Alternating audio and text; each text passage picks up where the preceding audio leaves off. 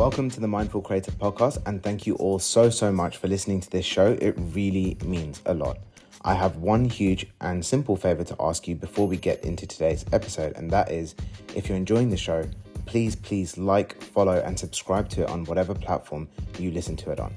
It massively helps me to grow the reach of this podcast, and it hugely drives the growth of this show, bringing you even more amazing guests, great stories, and ultimately more and more value. Thank you so much. I really appreciate it. Enjoy the show and have an epic day.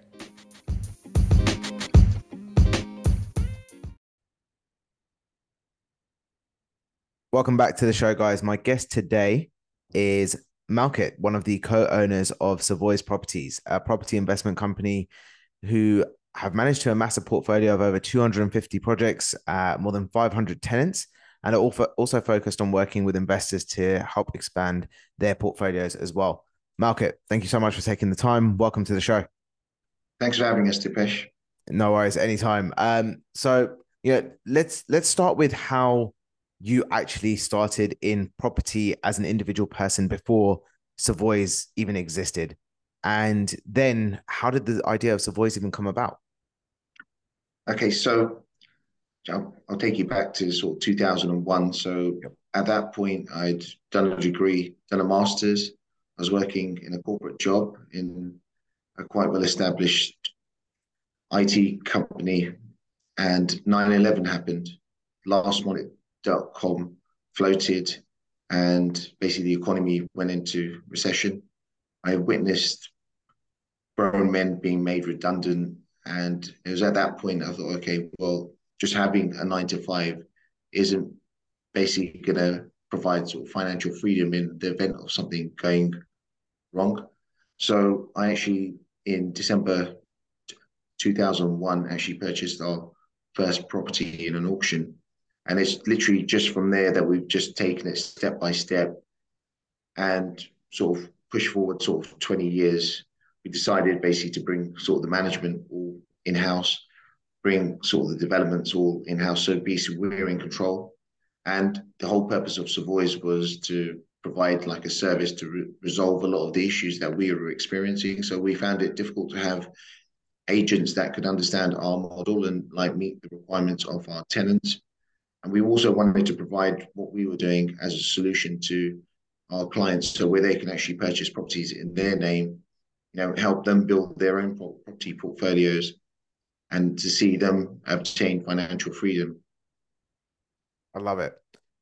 And you guys have built like quite a big portfolio yourself now, and Savoys exists as a company, but you started off as an individual. So how did Savoys Properties come about, and how did you like partner with your partner who runs the business with you, Sanjay? Like, how did that all come about? So we actually had this idea of going with Savoys back in 2013, and at that point we had 4 partners.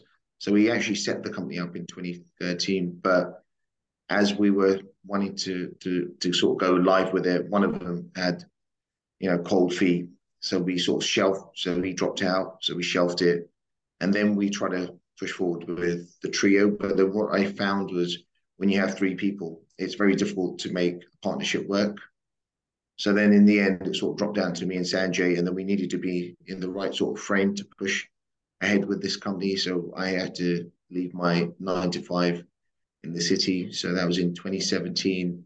And it was literally in 2019, we were sort of putting it together. Okay, let's call it Savoys Properties, and let's go live on the 1st of April 2020, which at that point we had COVID and we went into lockdown. And then we decided, look, we've put this on hold so many times, and like COVID is not going to be an excuse for us. So let's just push ahead. And if anything, it's actually now frees up our time just to focus on this new venture. Yeah, I love that. And okay, so you didn't actually start the company until go ahead with the company properly until 2020.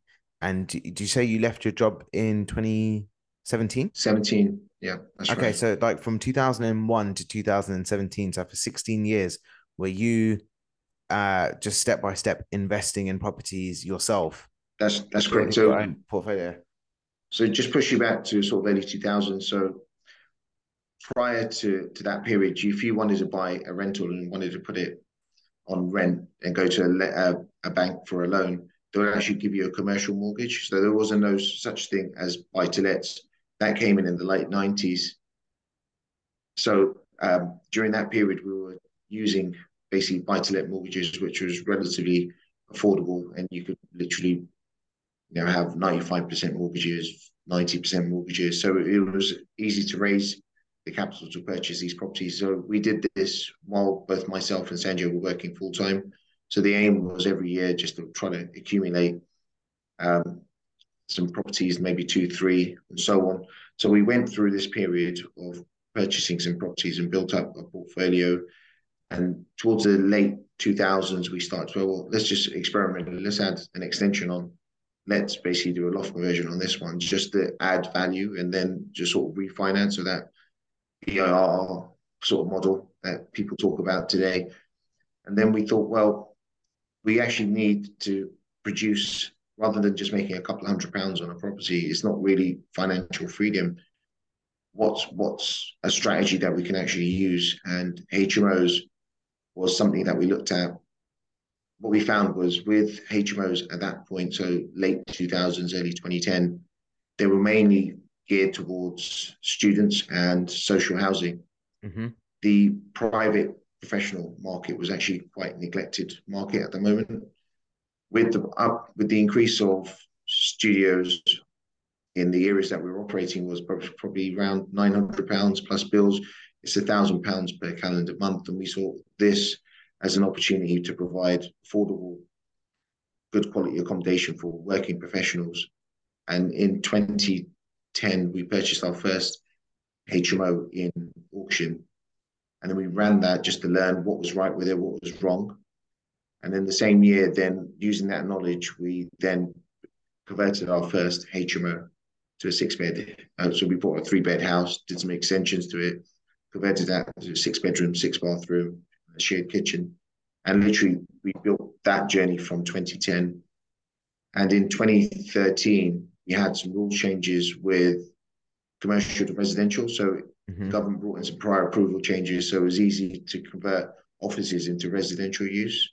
So in that first year, 2013, I think we purchased 3 offices in that year, smaller defunct offices, and we converted those. And then that's led to the other strategy that we still deploy today, which is taking defunct commercial properties and bringing them back into life and a useful use for the local community. That's amazing. So, like that's a huge journey in itself. And now, correct me if I'm wrong, but you also work with investors as well to help build their portfolio. So how did that aspect of the business even come about? So what we noticed was, well, one, when we went into lockdown, we had 10 projects of our own, and they were on bridging or development finance. Mm-hmm. And even though we completed them, we were unable to pull our funds and stuff out. But luckily, we were in a position where we had liquid capital that we could use, and then we could ride out that initial lockdown. And then, so we realized, well, we can't just solely just rely on just doing our developments. We need to have some cash flow as well from other sources. And in addition, we're a firm believer if you want to be successful, if you want to make money, then you need to resolve people's problems. One of the problems that a lot of the clients that we have now had is, they may have some income, but they're working 9 to 5, but they want to invest in properties, they want to build their own portfolios, but they don't know how. So this is where we're helping those guys on their journey. And then as a result, it also benefits us as well in terms of providing cash flow. As a result, we've built up a lettings management teams, obviously what our development team, which now help through this whole process. That's amazing. And I work in sales. I've had a whole career in sales. And one of the biggest things that will always stick with me is you'll always get paid in proportion to the problem that you solve. The bigger the problem you solve, the more you're going to get paid. No, 100%, 100%. And property is literally one of those. If you speak to most people that you speak to, say, I want to get involved in property. So even when I speak to some parents at my son's school, or if I go to a networking event, everyone is looking to start, but they don't know how. And we're just basically providing a solution to a small number of individuals while we're continuing on our property journey ourselves. Okay, I love it. So that is a perfect thing to bounce off of, which is there's always people are always looking to get into property. So the first question I have for you is why did you when you started investing back in 2001 and you were looking for opportunities and as things have progressed and grown for you, why was property so uh, appealing? Because before you started doing HMOs, which didn't come about until early 2010s, you were doing single buy to lets. So obviously the returns on those aren't as high as what HMOs can give. Why was property the thing to go for instead of, for example, going all into stocks and shares and funds and trading and all the other investment vehicles that are available? Okay, so I was actually 2001, up until that point, I was heavily trading in stocks and shares. So Okay. if you remember, sort of that late 90s, early 2000s, there was a dot-com boom. Mm-hmm. So, shares were, you could, if you bought the right share at the right time, you could make a huge profit. So myself and Sandra, we both had our own little portfolios. It was literally just when I saw the issues with lastmoney.com when it floated and it crashed the market. I just basically sold everything at that point. Even though some of them I'd broken even, some I made a small profit, and I was lucky I actually did that because after that the market just carried on going down and down. And people that actually held on to those particular shares, some of those companies got wiped out altogether. And the reason I started in property and the reason I chose to go down that property route was I started looking to money assets and what the most wealthy people do. So when I took the Times Rich list and I went through and I was reading about most of these rich families and individuals, majority of them had property as an asset class. They may not have made their initial money in property. So take Alan Sugar, he made his money through Amstrad computer hardware, but what he did through his journey in Amstrad is he took chunks of money out and invested it in property. And today, I think 95, 99% of his money generated is all from property. So it was a safe asset class. So the reason I invested in it, when I looked at the stats on it, rents doubled every 20 years, and property prices historically up until that point were doubling every 10 years. And since I've been in it, it's probably been the case where that's actually happened still. So I saw, well, if I just park my money in here, it's quite a safe asset class and it'll be big capital appreciation. I wasn't really looking at the amount of money I was making per month. I just saw it, look, rather than having a pension, if I put my money in here, if I buy this asset for, say, 100K, every 10 years, it potentially's got the ability to double. And afterwards, I can access this or I can sell this asset and cash in, and that could be my pension. So that's how it started. It's just anyone that's involved in property, what you'll find is it becomes like a bug where you get itchy feet. So when you do a project, you can't wait to start the next. So that's literally was the case for us. So we were quite passionate about it. We enjoyed talking about it. We enjoy, getting resolving a lot of the issues that are linked to properties. So that's the reason why we started and we're continuing down that route. I love it. And credit to you guys because you've built something quite big and substantial over the last 20 years. And I think it's just a testament to the fact that you guys have kept going irrespective of what's been happening in the markets. So let's get a little bit practical because, like you said, when you started, the way that you were able to get into it was probably less barriers to entry with the finance options that were available, the ability that you had to get onto a project quickly as well, versus what's happening now. So if someone listening to this right now is in a position where they've got the actually let's do this three ways, okay? If someone listening right now has absolutely no money but wants to get involved in property, what could they do? If someone had 30 to 50K in savings and they're wanting to get involved, from your experience, where would you focus that attention? And if someone had like six figures in savings and they're wanting to put it into a portfolio or whatever it might be, where in your experience would you put that focus and attention? Okay, so on the first one, so if you've got no money but you wanted to get involved, look, you could start with networking events. You build your knowledge. You can work out. We use people that source properties for us, so they do a lot of the hard work, and they look and we pay them a finder's fee for that. So I was explaining to someone the other day, I could just go on Rightmove and say, look, within this area, I'm looking for this type of property, etc., and I get that feed in. However, it could be something is just outside that area, and it's probably some an area that I haven't looked. There's an opportunity there. There's people that come to us with direct to vendor deals, so something that's off market. So and then you pay a percentage fee. So typically, it's anywhere from 1% to 2% that we pay off the purchase price. And if the deal makes sense, we don't have an issue cutting out the middleman. So we actually like people to actually do that for us because it saves our time. So yeah, no money down. So if you've got no money, you can actually get involved in property that way and save those funds and then put that towards a deposit later on. Mhm. If you've got 30 to 50K, then literally what I would do is if you wanted to just purchase a property, work out where you live, go on Rightmove, go for out and out and out till you find a location where that 30 to 50K can be a deposit to purchase a property. And the final one was if you had six figures, Yeah. is that correct? Yeah. So if you've got six figures, it's quite a big sum. You can now potentially you can buy something within sort of London suburbs and so on. So there's a lot more options available to you at that point.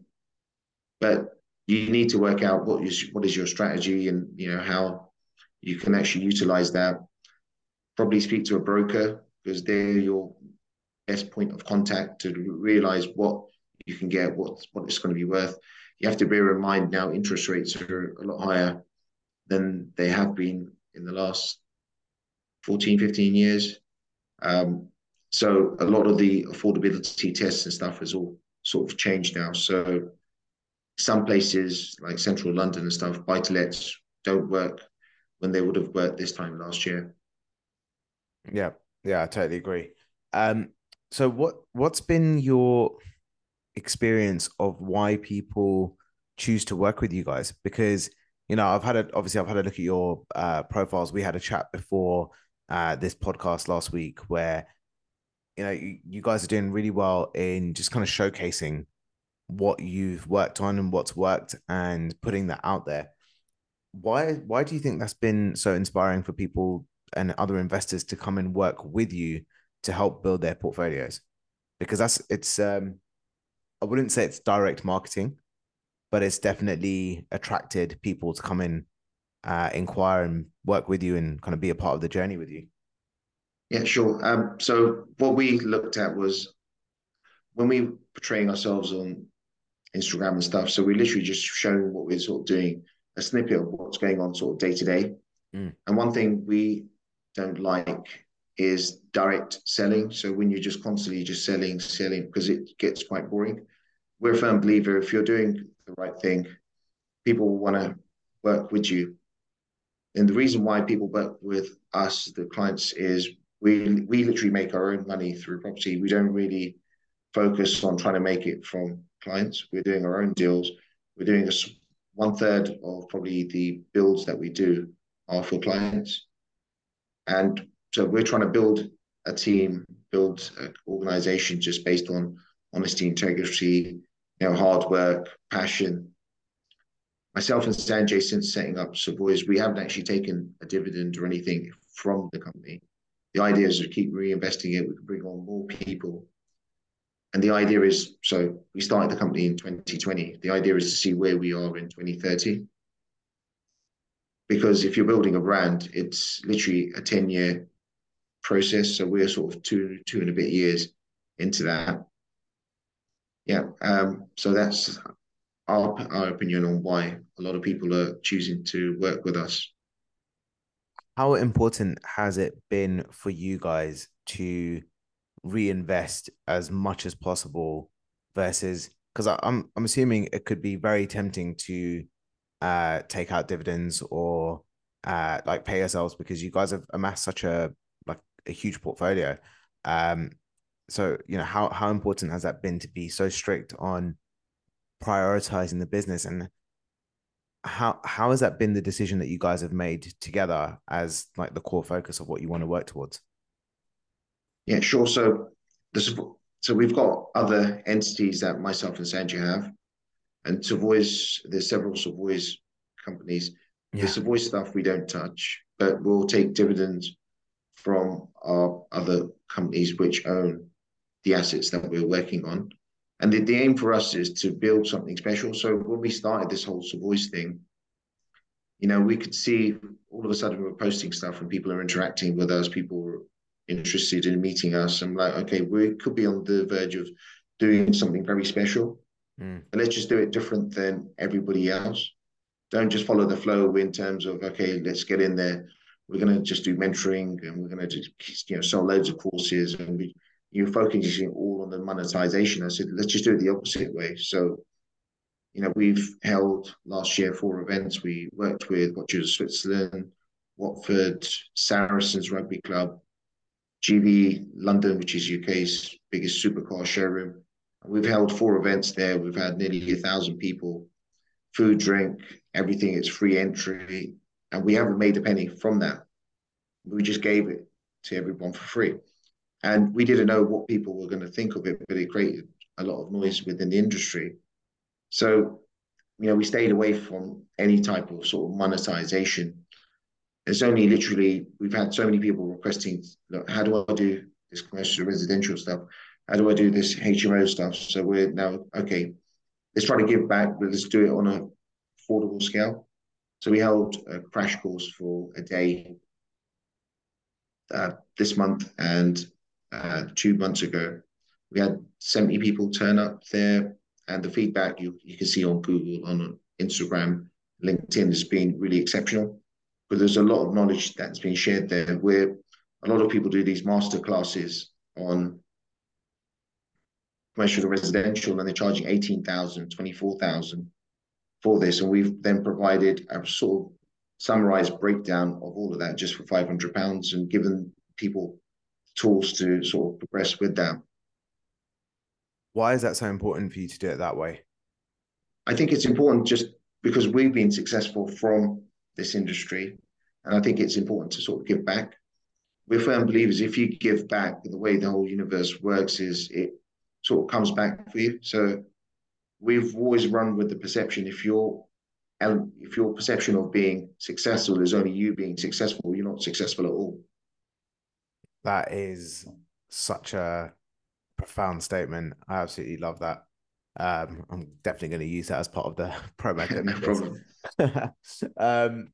No, but it's so true because you can call it karma, you can call it the universe, you can call it whatever you want, but the more good you put out there, somehow in some way, I don't know how it can be explained scientifically or whatever, but good stuff does come back to you, and it'll be in ways that probably has nothing to do with the person that you were giving to, and that's okay.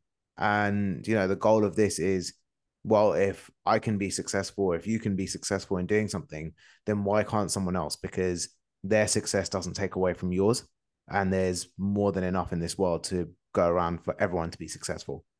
100%. Okay, so let's talk about you guys have built a team, you've bought like lettings agency and all that stuff in house. How has it been building a team versus doing property by yourself? It's it's challenging. So it's not nothing straightforward, but it's something that we're quite passionate to do. So what our perception is to sort of change the industry, but you can't change that unless we sort of change ourselves. So what we wanted to do was we're not we don't really want to see people that work with us as our employees or our workers. We want to see them as our sort of partners in this journey. So, for example, the first one that we brought on was Ardeep, and then what he was so good that what we said was we made him an equal equity partner in our developments company. Oh, wow. Yeah, so he's come in and he's had that now, and that company now turns over quite a lot of money in terms of all the client sites and stuff that we're doing, and that's been established for probably just under 2 years. That's So, incredible. and then what we've done now is we've got like a management team, but then we've now set up a maintenance company under that, and then we've empowered a couple of our co-workers to be partners of that. I said, look, we've got this little business here. You make it what you can. So we're of that perception that the industry's been good to us and we've done financially well, but let's try to empower people and encourage them. And there's no limit to what we can actually do. So we've got also an educational arm that's coming out. And there's going to be 4 partners in that. So we'll be announcing it very soon, but there's 2 new partners to that business. And again, it's then giving them the opportunity and encouragement and all to drive that business forward. That's amazing. So when you say educational side of things, is that now branching into just being able to train people on how to get started in a journey of property and stuff like that? Like how you ran the Yeah, event that you did a couple of weeks ago. that's right. So what we want to sort of focus on is providing quality content at an affordable price. So we'll encourage people to get into property and have the right tools, but then also drawing on our experiences and our partners and providing all that information. Because obviously, when myself and Sanjay started, we didn't really look at YouTube. I don't even think YouTube was probably around at that point. Um, there was literally no.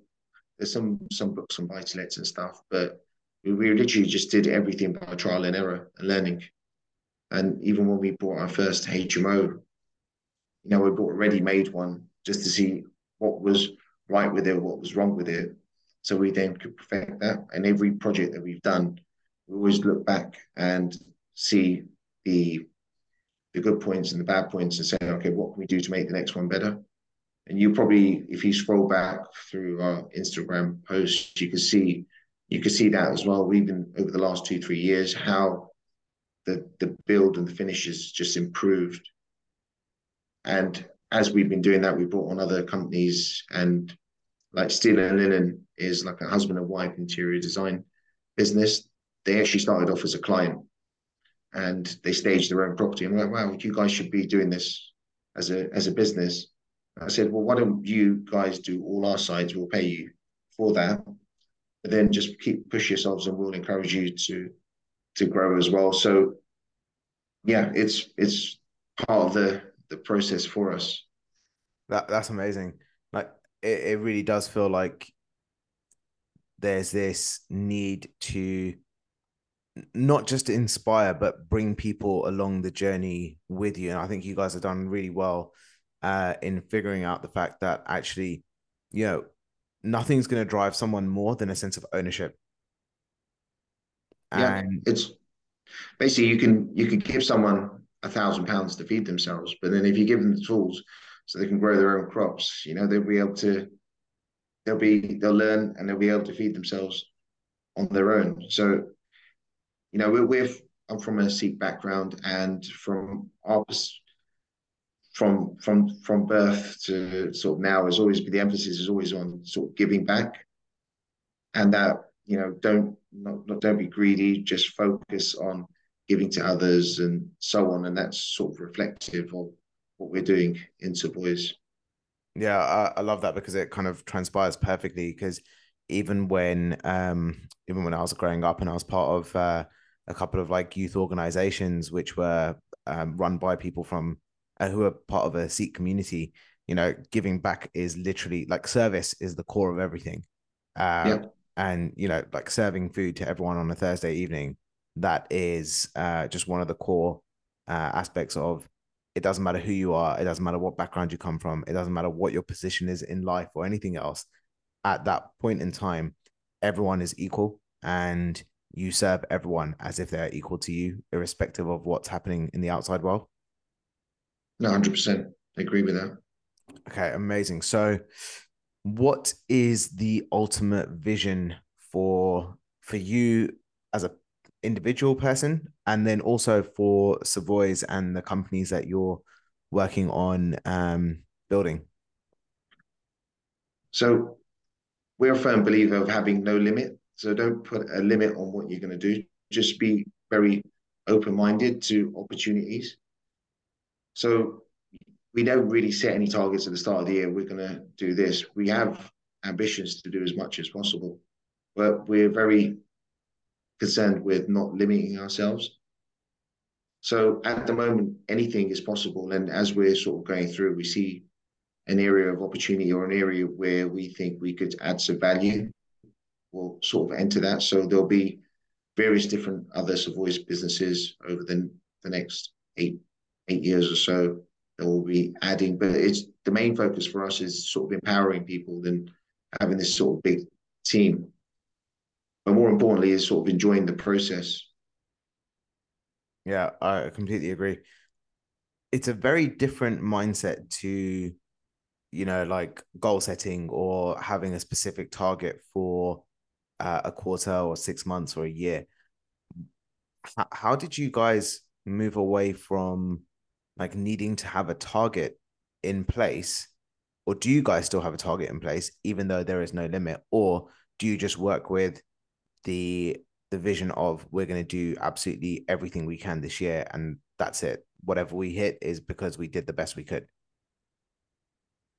Yeah, it is literally just that. So we're just really just focused. Okay, we've got these projects. These are our own projects. Okay, once they're done, we're always looking for opportunities. So every day we're looking at different sites and people are phoning us. So if an opportunity comes, we just take it. So it's not like, okay, I need to do one deal per quarter or, the aim is to finish 6 sites this year. We're like, no, just we'll push on as much as possible. But the most important aspect is anything you start, you finish. You only fail in life if you once you stop or you give up. So the aim is just keep pushing, but we want to enjoy the process as well, because the whole purpose of doing it is your passion. If you lose that love of working on these property projects, then the ultimate goal is lost. So where does that mindset come from? I'm not sure myself, but I'm guessing I grew up listening to a lot of rap music and stuff, and when you see obviously the people that are behind the music, they come from very poor backgrounds, and the aim is just for success and just keep pushing and not stopping. And so it is sort of reflective in the way that we act and behave and portray ourselves in our businesses.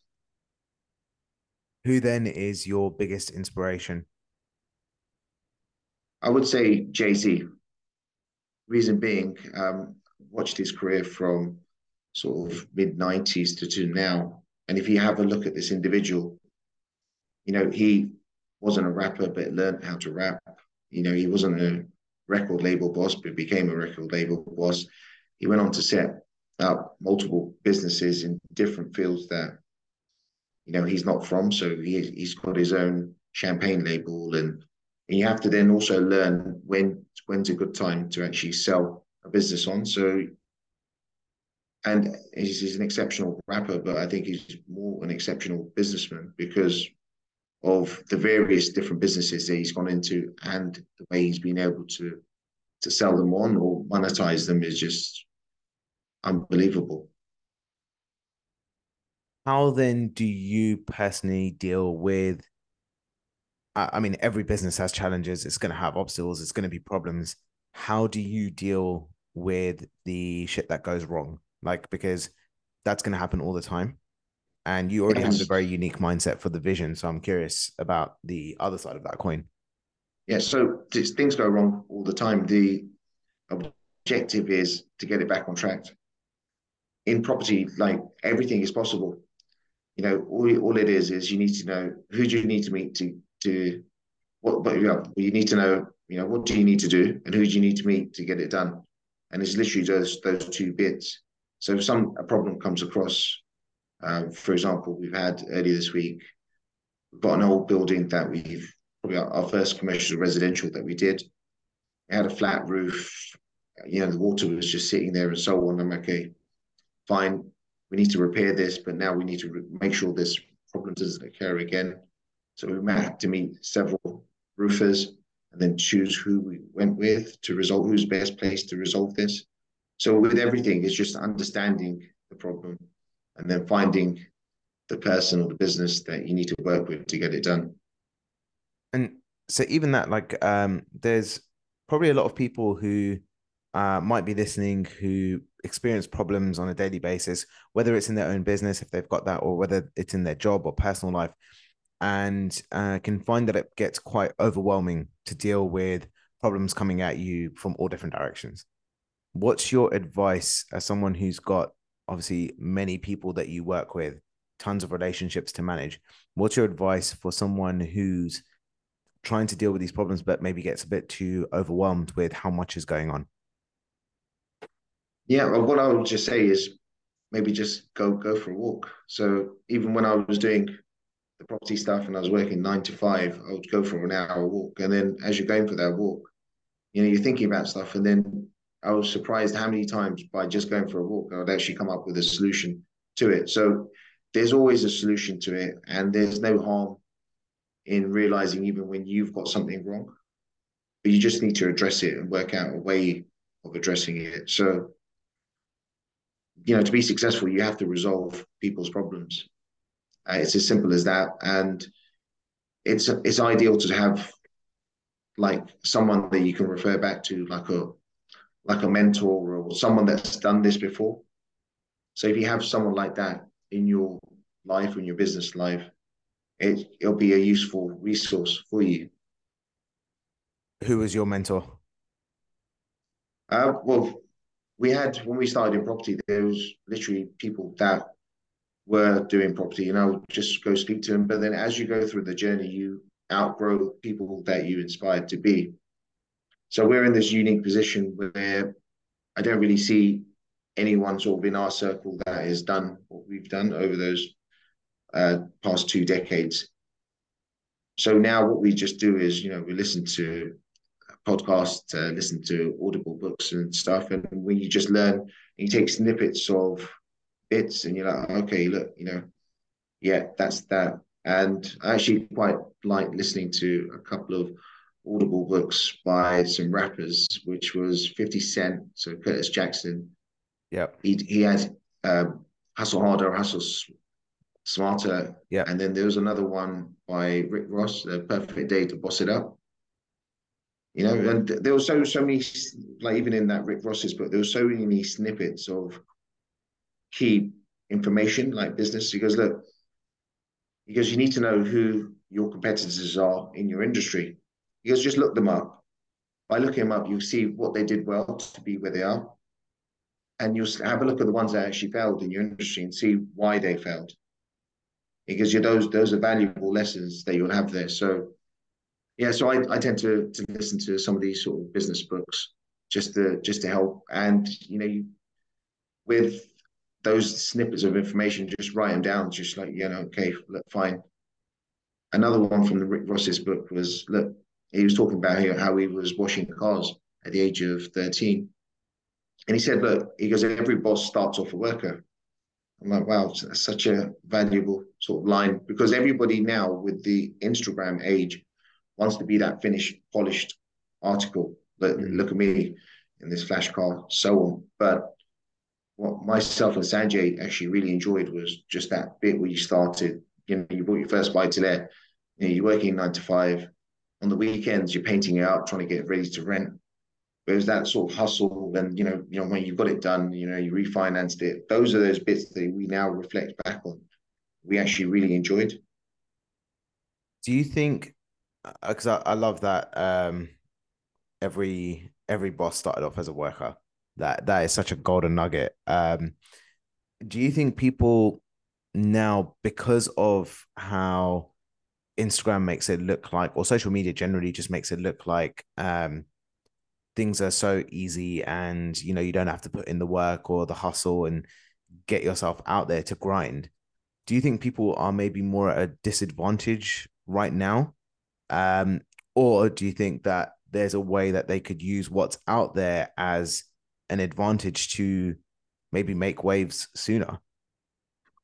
So people probably are a little bit at a disadvantage because when we did our journey, I think Facebook probably kicked in sort of early 2000s or so, but there wasn't really many people showing what they were doing. So weren't under that pressure. So the only pressure came from ourselves on what we wanted to do. And we stayed off social media up until 2000 when we started the whole Savoy stuff. So no one really knew who we were or what we were doing. And then we sort of came out. The problem these days is people say, I want to start this property journey, and they follow a few people. However, then they apply so much pressure on themselves. So I'm going to get my first deal and so on. And then I've also looked at some of these people that are out there trying to mentor and set up all these companies. And when you look into them, they don't actually have the assets or the lifestyle that they portray because it's quite easy to find anybody now on Companies House.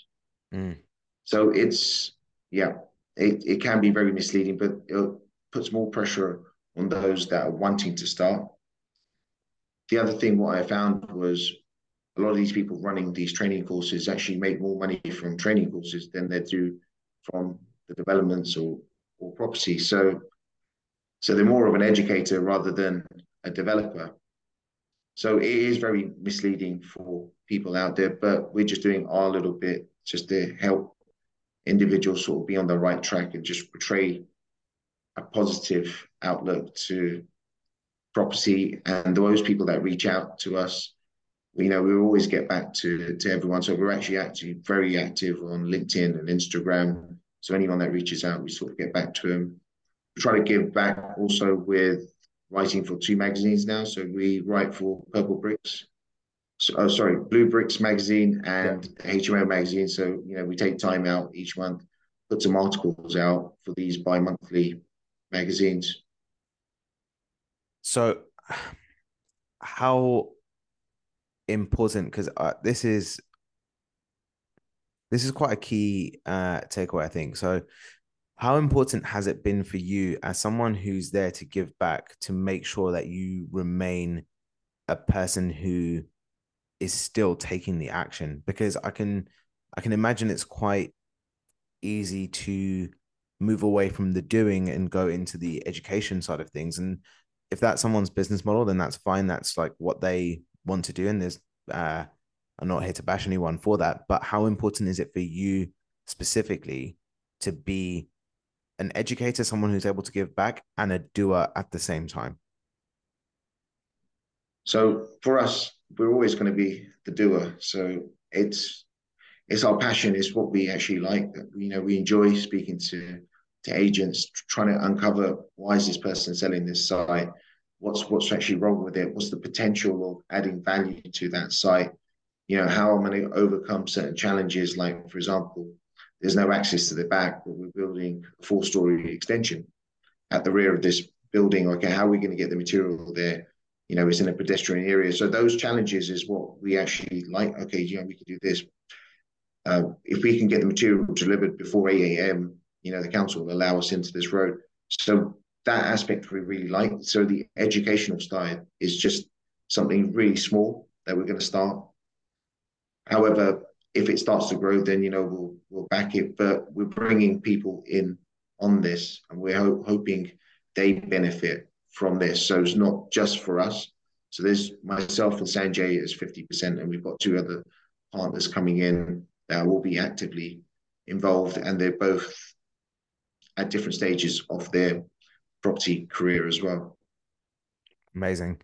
So You touched on one thing earlier, which is around dealing with overwhelm of problems and finding solutions for them. And you said going out for a walk is one of the ways that you would recommend just clearing your mind. And the podcast is called The Mindful Creator, and that is spot on with my belief, where you go and do something that just brings you back to a state of presence or calm, just to clear the mind. Is there anything else that you do to bring yourself to a point of mindfulness? Yeah, so gym and music. So I use music as a form of escape. So and it's quite nice. So it just breaks away from sort of the day to day and exercise and gym, and I try to do some team or uh, where you're playing with a partner, so stuff like tennis, badminton, football, Oh, you play are badminton things as that well? yeah, I do. So when I can fit it in, so we myself and Sanjay, I think we've been playing badminton since the age of like 12, 13. So we were fairly decent. Or we were, I think we used to play like two, three times a week. We're gonna have a Uh, game. yeah, no, let's get it in. I've only just started to pick it back up last year. But it's something that I actually really enjoy, and you get a great workout. But those type of things, you just need to switch your mind off from what you're Mm. doing, because there's no point thinking about something for the whole day, because you don't resolve the problem there. You resolve it by, okay, acknowledging I've got this, I need to challenge this, I need to do something about this. And if you don't know the solution at that moment, just have a break from it and do something just to take your mind off the whole thing, and then come back, and then you'll always sort of find a solution to it. I love that. And it's so true. When you start doing something else that takes your mind away from trying to find a problem, trying to find a solution, all of a sudden the solution just presents itself. Um, and it's very counterintuitive that way. Um, Yeah, very true. so I have my last two questions for you, and you've actually already answered one of them, because I always ask this to everyone who comes on, because I'm always curious. What's your most inspiring book and or movie, and why? And you've obviously given me two books that you've listened to that have had impacts on you. Is there anything else that you'd recommend as a must read? Doesn't even have to do with property, but maybe it's just about life, but something that's had a huge impact on you from a book perspective and a movie perspective, if you have one. Yeah, it was in terms of film.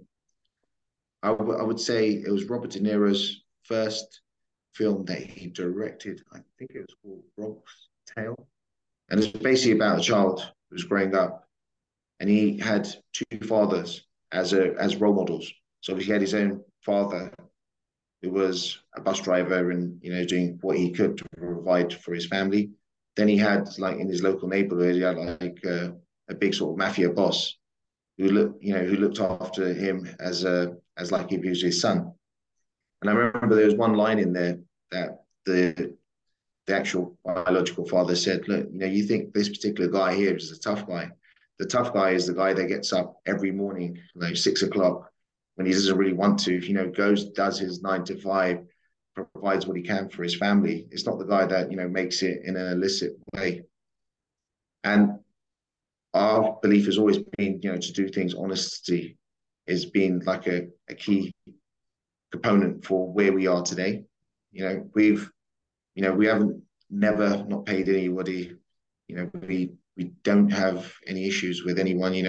Even if we've fallen out with a contractor, we've come to an agreement where, okay, look, we'll pay you something on this. This is not what we've agreed, and that's fine. And we've had people that have owed us money and then never paid us, and I've then had that mindset where I look at it like, okay, what do they owe us? They owe us £500. I'm like, okay, for £500, this person's never going to bother me for my rest of my life, and it's more than priceless.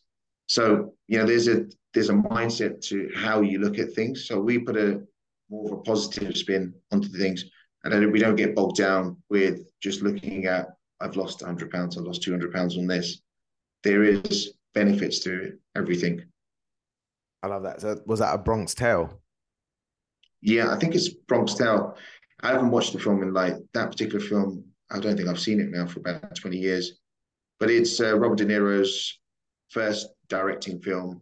It's low budget, but the concepts in there, the whole story is very relevant to literally everybody. And like myself, I've got a son, and then you're trying to portray the right things to him. But now with the access to all these devices and what they want and so on, it's very key that you keep children humble and they're aware of their surroundings and everything, because with like social media, you can actually get very, very lost. Yeah, I have no doubt. If do you know what that movie sounds like? The sounds similar to Rich Dad Poor Dad, but the opposite. I was actually, as I was saying, I was going to say exactly the same thing. So, Rich Dad Poor Dad, actually, when I read that book, and I thought, okay, look, it's very obviously US with like the high fives and all the rest into it, but it literally just means, look, just have more assets than liabilities in life and everything. So, when we're looking at purchases, I'm saying if it's a house or if it's a car, in my head, I'm always just putting it into two categories: is it asset or a liability? And can I afford it? Do I have more assets and liabilities? And that way. So it's been very important to what we've done over the last 20 years. I love it. Um, you've got kids. That's right. Yeah, I've got two kids. If how would they describe you? Well, my daughter can't speak at the moment. She's coming up to two. Um, but yeah, we've got my son. He's now 8. Mm-hmm. So, well, I hope he described me in a positive way. But what I've actually done for him and is what I have when I was growing up. So obviously we're from a migrant working background. And when you're from a migrant working background, your parents are putting in all the hours to provide something that they they didn't have, but will be able to give to you. So I've always had that in mind. So the whole reason I left my 9 to 5 in 2017 was when you're working a city job, they're not really flexible when it comes to childcare. My wife wanted to go back to work.